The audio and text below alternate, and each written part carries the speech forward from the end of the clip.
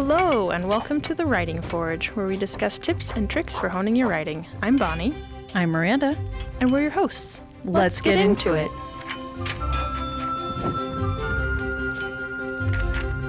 Hello, welcome to the Writing Forge.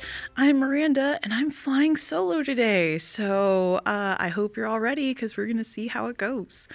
With me today is Steve Stratton. Welcome, Steve. Did I say that right? Absolutely. Sweet. Welcome, Steve. And today we're going to be talking about how to not get bogged down in details when it comes to world building. But before we get into that, how about you tell us a little bit about yourself? How did you come to the writing world? What is your writing journey? Inciting incident for my start in writing happened in '93. But I didn't feel like I knew how to write. I was out of the military, in the industry by that time, writing proposals, doing technical marketing, things like that for software. And I just didn't think I knew how to write a book. And it took all the way until 2019 when my wife finally kicked me in the shins more than once and said, just write. And that's what I started to do. And then I started looking around, okay, how can I get resources? How can I find out to get better at this? Because I'm not writing a technical manual. I'm not writing a marketing slick, that kind of thing, right? And, you still use good grammar in a present tense, but that's about it, And so I was lucky enough to find I call it internship with Jerry Jenkins. I live in Aurora, Colorado. He lives in the Springs in a place called the Black Forest. And I was able to sign up and get into this 6-month-long cohort with these other folks about writing. And Jerry Jenkins did the Left Behind series, a bunch of other faith-based writing. He still does.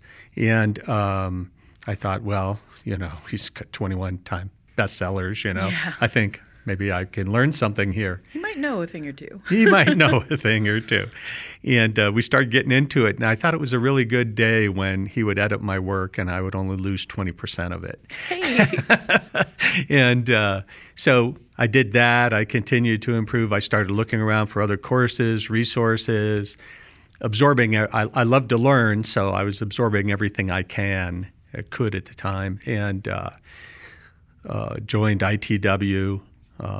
Went to a couple of Rocky Mountain Thriller Writers Conference, a conference, Northern Colorado, in a conference. I was just doing everything I could to learn all I could about writing and the thriller genre and what they expected, right? Mm. And so I was waking up 4:30 every morning. I still had my full-time job and was start writing at 5 and would write till about 8 because everybody else was on the the East Coast, I'm sorry. So 2 hours in front of me. So got the book done, started doing the whole query process, that kind of thing, and came across a publisher out of Detroit called Force Poseidon that works with veterans. Sent my book over and got an offer. And before that, I had actually connected somebody else had told me, connect into the community, get yourself a community, right, of people that you can talk to, get advice from. And one of the most gracious folks was Jeff Wilson of Andrews and Wilson. And they've got several different series, of course. And he gave me this advice. It's like you can wait for big traditional publishing to see the value of your book, or you can take other routes. You can self-publish, or you can go small press, and there's options, value to both of those, or all those options. And so I decided to go with the small press to get an idea of what it was like. And so I got a deal for 3 books. It's more like a 1-book deal with 2 options, right of refusal. And in the meantime, I still kept going and looking for different ways to learn more about writing, critique group, that kind of thing. Mm. So my first book came out in June. My second one is with the editor at this point. Thank you. Yeah. Thank you. I've got the third one done, and I'm when I get into writing, I love it. I just get lost in writing. But so I'm actually working on the 4th book now in the series, the Shadow Tear series. That's great. So it's been a very fun and exciting journey. It's even better now that I'm fully retired. I retired at the end of June, so I don't have to wake up exactly at 4:30 anymore and rush to write. Every person that I've heard that's retired has been so happy about that. It's finally break time. Well, I think getting lost in your writing is a super great way for us to get into our topic today, which is world building and how not to get bogged down. Because I am a fantasy writer instead of a sci-fi writer, but I totally understand about like you have to create all of these details and you have to like set everything up and you're building whole worlds and languages or whatever your flavor of world building is from the ground up. And so how important is getting the details of your world building right? And then how do you find the balance between giving those details and allowing the story to move on? First, let me say how amazed I am that fantasy sci-fi writers do this. They have to build a whole world, then put a story into it, yes. right? And so it's amazing to me because I get to use the real world. But I think it's really important because, as I've been told, everything in your book should move the story forward, right? And align or give some value. Sorry. Give some value to the story. Yeah. So I am very humbled by the folks that can do that and the kind of writing that you do, because you have to set the scene versus say I'm in Cleveland, right? The thing that with world building and or in my type of writing and thriller writing where we're setting a scene and or talking about some technology that we're going to use in some way is the big thing is like our topic, not to get bogged down in it. I'm a technologist. You know, I started off in radios, got into computers, was in cybersecurity, and I love technology. I love guns, things like that. And when I go back and do my all writing is rewriting kind of editing, it's when I see and when I start talking through what I've written that you can bog yourself down or go off on a tangent describing this beautiful place, right? And it's beautiful and it seems lovely, it's great writing, but it's not adding to your story. And, oftentimes almost like with pacing, that will slow your story down or might take the reader out while they go, wow, wouldn't that be great? And you've lost them in your story. So I think it's really important that everything we do makes the story move forward, but as we're adding that color, the flavor, the 5 senses around the story, we're doing it in little ways that lets the reader do the building or the imagination for us. We don't have to word dump, for example, word dump on the screen. Yeah, definitely. Is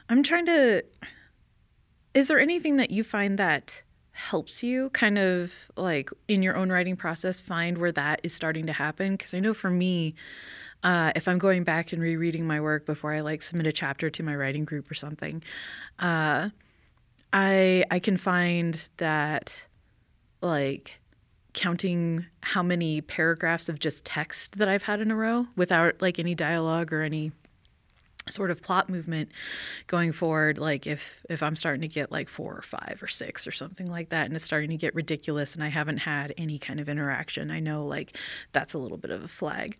Or if I'm starting to confuse myself, I don't know if that's ever happened to you. But I know I've personally had trying to, explain this little bit of magic, and then I go back and I reread what I wrote, and I'm like, God, that doesn't even make sense to me. I know what I meant, but that's not what's on the page. And so do you have any hallmarks like that help help let you know when to dial it back a little bit? Or are there any tips and tricks that you have for doing it yourself? Or is it just give it to your writers group and have people go, okay, bored now, need to get the story moving again? Well, I do. I don't think I cheat, but I use a software product that helps me understand that we'll do a pacing kind of search on what I've put into the product. Cool. And so, yeah, if I see something going over 10%, slow pacing, things like that, I start to look. But also, I have literally written, because I'm a heavy outliner, but then I tend to pants in between in the chapters and stuff. And several times I've just I didn't realize it, but I'm writing and I'm excited about what I'm writing, and I get done and I'm like, oh, cut that out and put it in the save for later folder because I've just taken a left. And so being able to recognize that, and thinking, it's been part of my journey has been like training my brain to think about these things that are automatic for the good writers, people who can write where they don't have to think, am I making sure this propels a story forward, or is this just, are my readers interested in these technical bits, right? I don't want to become a Tom Clancy where I've got 32 pages on a torpedo, like Hunt for Red October or something crazy. Yeah. So I use all those techniques. I use my writers group. I use the software. And then, can I ask what the software is real quick? Sure. I use Pro Writing Aid. Pro Writing Aid. All right. Right. We'll have a link for that in the description, guys. I'll take care of you since Bonnie's not here. Awesome. Yeah. And then, I'm lucky enough that in my writing group, I've got several writers who are not only agented, but have books out and like multiple books. And so and actually being in the group, I look at what they write and then I go, I'm seeing something here. And then I go back and check my work. And I oftentimes see it in myself. It's like, it's sort of strange that I see it first in somebody else's writing and come back, but it works. And so that's an important way to get to it also. I almost feel like it's easier to be objective about someone else's work. Like, not objective as in like, it's my baby and my baby is perfect kind of way, but objective in a, like I don't know what's happening. And so because I don't know what's supposed to happen, I'm better able to see what is actually happening versus my own work where it's like, I know where this is going. Totally. It makes total sense to me. Yeah. What do you mean it doesn't make sense to you? And then my editor's sending me an email going, what's this mean? What happened? Yeah, it's almost like being a kid and feeling it's better. It's easier to mow somebody else's lawn than your own. So definitely. So how do you decide which details are needed in a story versus which details are needed for you as the author versus which details aren't needed at all? Yeah, that's a great question. I think I have, in my first novel, I leaned a little bit heavier on technology. But having read some of the writers that I appreciate, like Andrews and Wilson and Brad Taylor and Ward Larson and some other folks, I could see that technology is interesting, can add a neat twist, but they're using it as an amplifier, not as a crutch. And so when I think about details that are needed, I think about how does it set the scene, right, for this chapter? And, do I have it at the beginning, in the middle of the chapter, or closing out the chapter? And does it leave a question, something that'll make people think and or think that they might want to go to the next chapter? So I'm always focused on that. I have to be careful personally with military tech and my using, we love acronyms. Oh, yeah. Yeah. Every time I come from a Navy family, even though I was in the Army, I have to worry about the acronyms and starting to get into shorthand. The alphabet soup. Right. But even within that, we have this shorthands for being in the Army. We have a certain shorthand versus the Marines. And I have to be careful about that because there's plenty of folks who read my books that weren't in the military. I got to make sure I explain things without, once again, getting into the fact that it's a Chinese PLA Army unit, blah, blah, blah, blah, blah, blah. So, yeah. But yet still leave enough tension there so that way they understand what it is and how it's important to the story. Yeah, so when it comes to scientific jargon, there's, you could be saying something like MERS, SARS, RSV, COVID, those kind of things. It might be something people are used to, but oftentimes they're not. And I've written one of the 3 books I've written so far included quite a bit of scientific jargon and me making up a whole new process and things that, thank God, haven't happened yet. But so I just write. Then I go back and go, okay, how can I make this so my wife, who's a real estate business owner and a chef, can understand this versus somebody who might be in that space. So scientific jargon is well, and that's so hard too, because you don't want to talk down to the reader, but you also don't want to go above their head either. But also, if an expert is reading your book, you want to basically prove that you know what you're doing, but you can't go so far as to lose the readers. And so that's a tough thing to juggle. Absolutely. The other part, like world geography, I love places. I've traveled a lot in my life, and so I love places, and to throw in a detail or two or something so that if somebody is reading who's been to Copenhagen, they know where the Little Mermaid is, for example, statue, those kind of things. We get, of course, in my genre, military thrillers, we get people who will be very specific and correct you quickly if you don't have the pistol or the rifle right, those kind of things. But I tend to follow some guidance that Brad Taylor taught, and that is say it once and then just call it a pistol or rifle later. Yeah. You don't have to keep restating that it's an XYZ, XYZ every paragraph, right? I think I saw an interview with David Baldacci once, and he was talking about, I think there was a nuclear bomb in his thriller, and he pulled out this binder that was just massive. Like, it was at least a 3-inch 3-ring binder, if not bigger. And it was like, this is all the research that I did on nuclear whatever. And he's like, and here's how much made it into my book. And it was like a paragraph of this guy talking with an expert over the phone. And the expert was basically like, well, I could go into details, but all you need to know is cut the green wire. Like, That's absolutely right, and so true. In with military jargon, I write in one book, from the viewpoint of a military naval commander, and there's some things going on with Russian subs and all kinds of fun stuff. But I keep it high level, like you're watching it, versus all the technical things I know would go on in that command center. Yeah, because once again. It's not; those elements are interesting maybe to some people, but they're not moving the story forward, right? And I am a research junkie. I love going deep and finding things, and popping some of those things into the book in some way, and doing that in my current writing.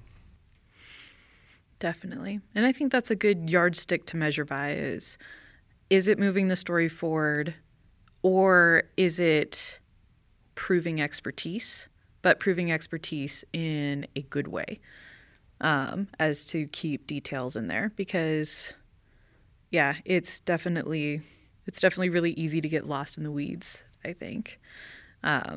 Because I know on the world building side of things, like, oh, but you don't understand. I made this city over here, and it's so cool, and it's run by this weird, like, merchant. They don't care. They don't know. If we don't even visit it, like, why? Like, no, it's cool that you made it, but also, like, we're not going there, so it doesn't need to be there.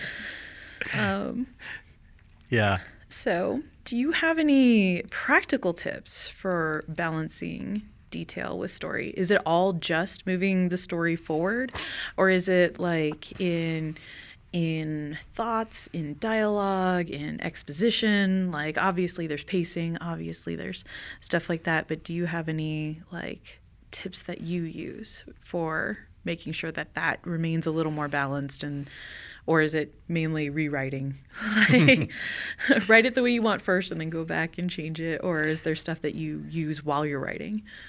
Yeah, so I have not binders of research, but I have probably megabytes of research, on my computer, and it tends to really come out that it is the little bits. And besides moving the story forward, I think sometimes the world building, if done right, or the technology can be used for tension. So, for example, in what I'm writing now for Shadow Tier 4, I just say that Ellie, my protagonist's wife, they're a team, they're gone into Cuba. I just say, that the fact that the Chinese are here scares me. And let the reader consume or come up with the idea that there are capabilities, right? Yes. I might say something about electronic intelligence or something somewhere else, but I really like it as a way to create tension and that a threat, for example, that they might have to face. And the balancing of detail, I think it really comes down to anything else, like we get taught about, the background on our protagonist, for example, that don't dump it all out in the first 3 paragraphs. Definitely. Yeah. You need to give us some sense of what life was like before, but, spread it around, keep the story going. And I think my first book, a lot of people said they couldn't put it down. And I did write in shorter chapters, but it's the dialogue and it's going back and forth and getting what our protagonist and antagonist are thinking out of their head on the page so the readers can understand the conflict. That's more important than at a percentage level, more important than the world building or the jargon, that kind of thing. Yeah. Do you ever have like an expert come in so that way you can get a lot of jargon out of the way? Because I feel like with technology specifically, or with like very technical details, like even if it is magic, a lot of times you're explaining how magic works. Or if it's sci-fi, you're explaining how the fictional science elements work, or you're explaining how physics works, once again, for the rocket ship launches and stuff like that. So do you find that bringing in an expert gives you like a little bit of leeway? Like they are allowed to then jargon dump to the protagonist in a way that's more, I'm trying to think of the word, not tolerable, not consumable, not, it's something along those lines, in a way that's easier to digest, I guess. Yeah. So in my books for my Shadow Tier series, Lance is a geek and nerd, and he'll admit it. And he loves technology, but he's reaching out and talking to people. In thrillers, it's easy to have my type of thriller. It's easy to have a scientific advisor, somebody named Larry Quinn who gets called Q. Yes, 007. Of course. Of course, yeah. We gotta have Q. And I wrote that in the book too, of course. Yeah. So those kind of things, right? Because you can't be an expert in everything. And I mean, I like writing real people who struggle, don't know everything. That's much more interesting than 007 to me and Superhuman. But even 007 has Q. Has Q, yeah. Yeah. For some of the more fun technology stuff. So I like that. But I also do that. In my community. So my community, being ex-military, includes fighter pilots, naval commanders, other people I can send something to. And I've met people at different conferences and things like that, or somebody who's into medical devices. Things like that, especially if I've got an idea. So this last Rocky Mountain Fiction Writers Conference I went to, I had 4 different specific things I was looking for, and I looked for people that knew about that so that I could bring them into my circle. I could share my military expertise with them, and they could help me stay on the beam. And once again. No, experts are always great to have for reference points and are very kind to read all of our writing. I'm trying to think of other things that I use as well to try and balance detail and story. I find like a lot of people call it the iceberg method. And I don't know if you do this too, but I'll do like kind of like the Princess Diaries of like, let me explain. No, that's too much. Let me sum up. And to kind of skip over quite a bit and just get to the bottom line. But I also think it really depends on your genre as to how tolerant your readers will be about that. Because I assume writing military thrillers, like, your readers want to see that you know how procedure works, how the chain of command works, how the weapons work. Out of curiosity, what era do you write in? Or is it kind of all over? Well, my first book is in 1998. Okay. So I did spend time rewriting, going back, oh, we didn't have that pistol then. Oh, that radio didn't exist, and going back in time. Yeah. So that my books are about my protagonist and his fight with the Sinaloa drug cartel. And El Chapo, our good friend over in the Florence, Colorado Supermax here. And so I started in 98 to give me runway before we actually captured him to write a series. And so reason now I'm up to 2010 in the fourth book. But having to I hadn't thought about that extra dimension of getting those things right for that era, because it's much easier just to write now in the day now. But that was before good cell phones. That was before, like, solid satellite phones. I remember my father was stationed overseas, and, like, trying to get a call out there was crazy. Like, and you had to, like, go through the line, and you had to, like... Oh, yeah. So... Yeah, that was just on the edge of really start to get digital, and... right before the millennium. The millennium, yeah. When everything 97. when everything was going to burn to the ground in 1999. So. Oh man, I didn't even think. Does the millennium play like a part in your story? For 98, I guess they weren't quite worried about it yet, but it would have been the next year. So. The second book I wrote, 2001, played a role, but then we decided that needed to be the third book. So okay. I jumped from 98 to like 2003 in books. And even then I still have to, because I'm a technologist in cybersecurity, I have to be careful about what I say. Not from I'm going to give away secrets. It's because it changed so rapidly. And we didn't know that then. Yeah. Yeah. We didn't know that technique, or that you could hide code this way, things like that. So I'm being in the fourth book in near 2010, only 12 years back, I'm much happier than I was at 98 going, wait a minute, hold on. Those kind of things are important, because there will be people with the Google going, nope, that Nokia phone didn't exist, Neo couldn't have done that back then, something like that. But then, and being in the real world, there are times that I wish I had the flexibility to say, no, we're on a blue gas giant planet with this type of species, and deal with it. This is who we are. So. Let me wave my magic wand and just say, yes, this is the way it is because I said it was. Exactly. Welcome to my world. That is something that I do enjoy about fantasy. I tell people that I write fantasy because I didn't feel like going to school for sci-fi or doing military service to write military sci-fi or thrillers. Yeah. I think nowadays I think, once again, because readers love a good story, conflict, protagonist, antagonist kind of thing, I think I don't think it takes military service to write military or law enforcement kinds of things. Brad Thor's had a couple bestsellers, and he wasn't in the service. He wasn't in the Secret Service. Lions of Lucerne is about Secret Service. Yeah. It's a direct knockoff of when we used to take President Ford to Vail. Right, so.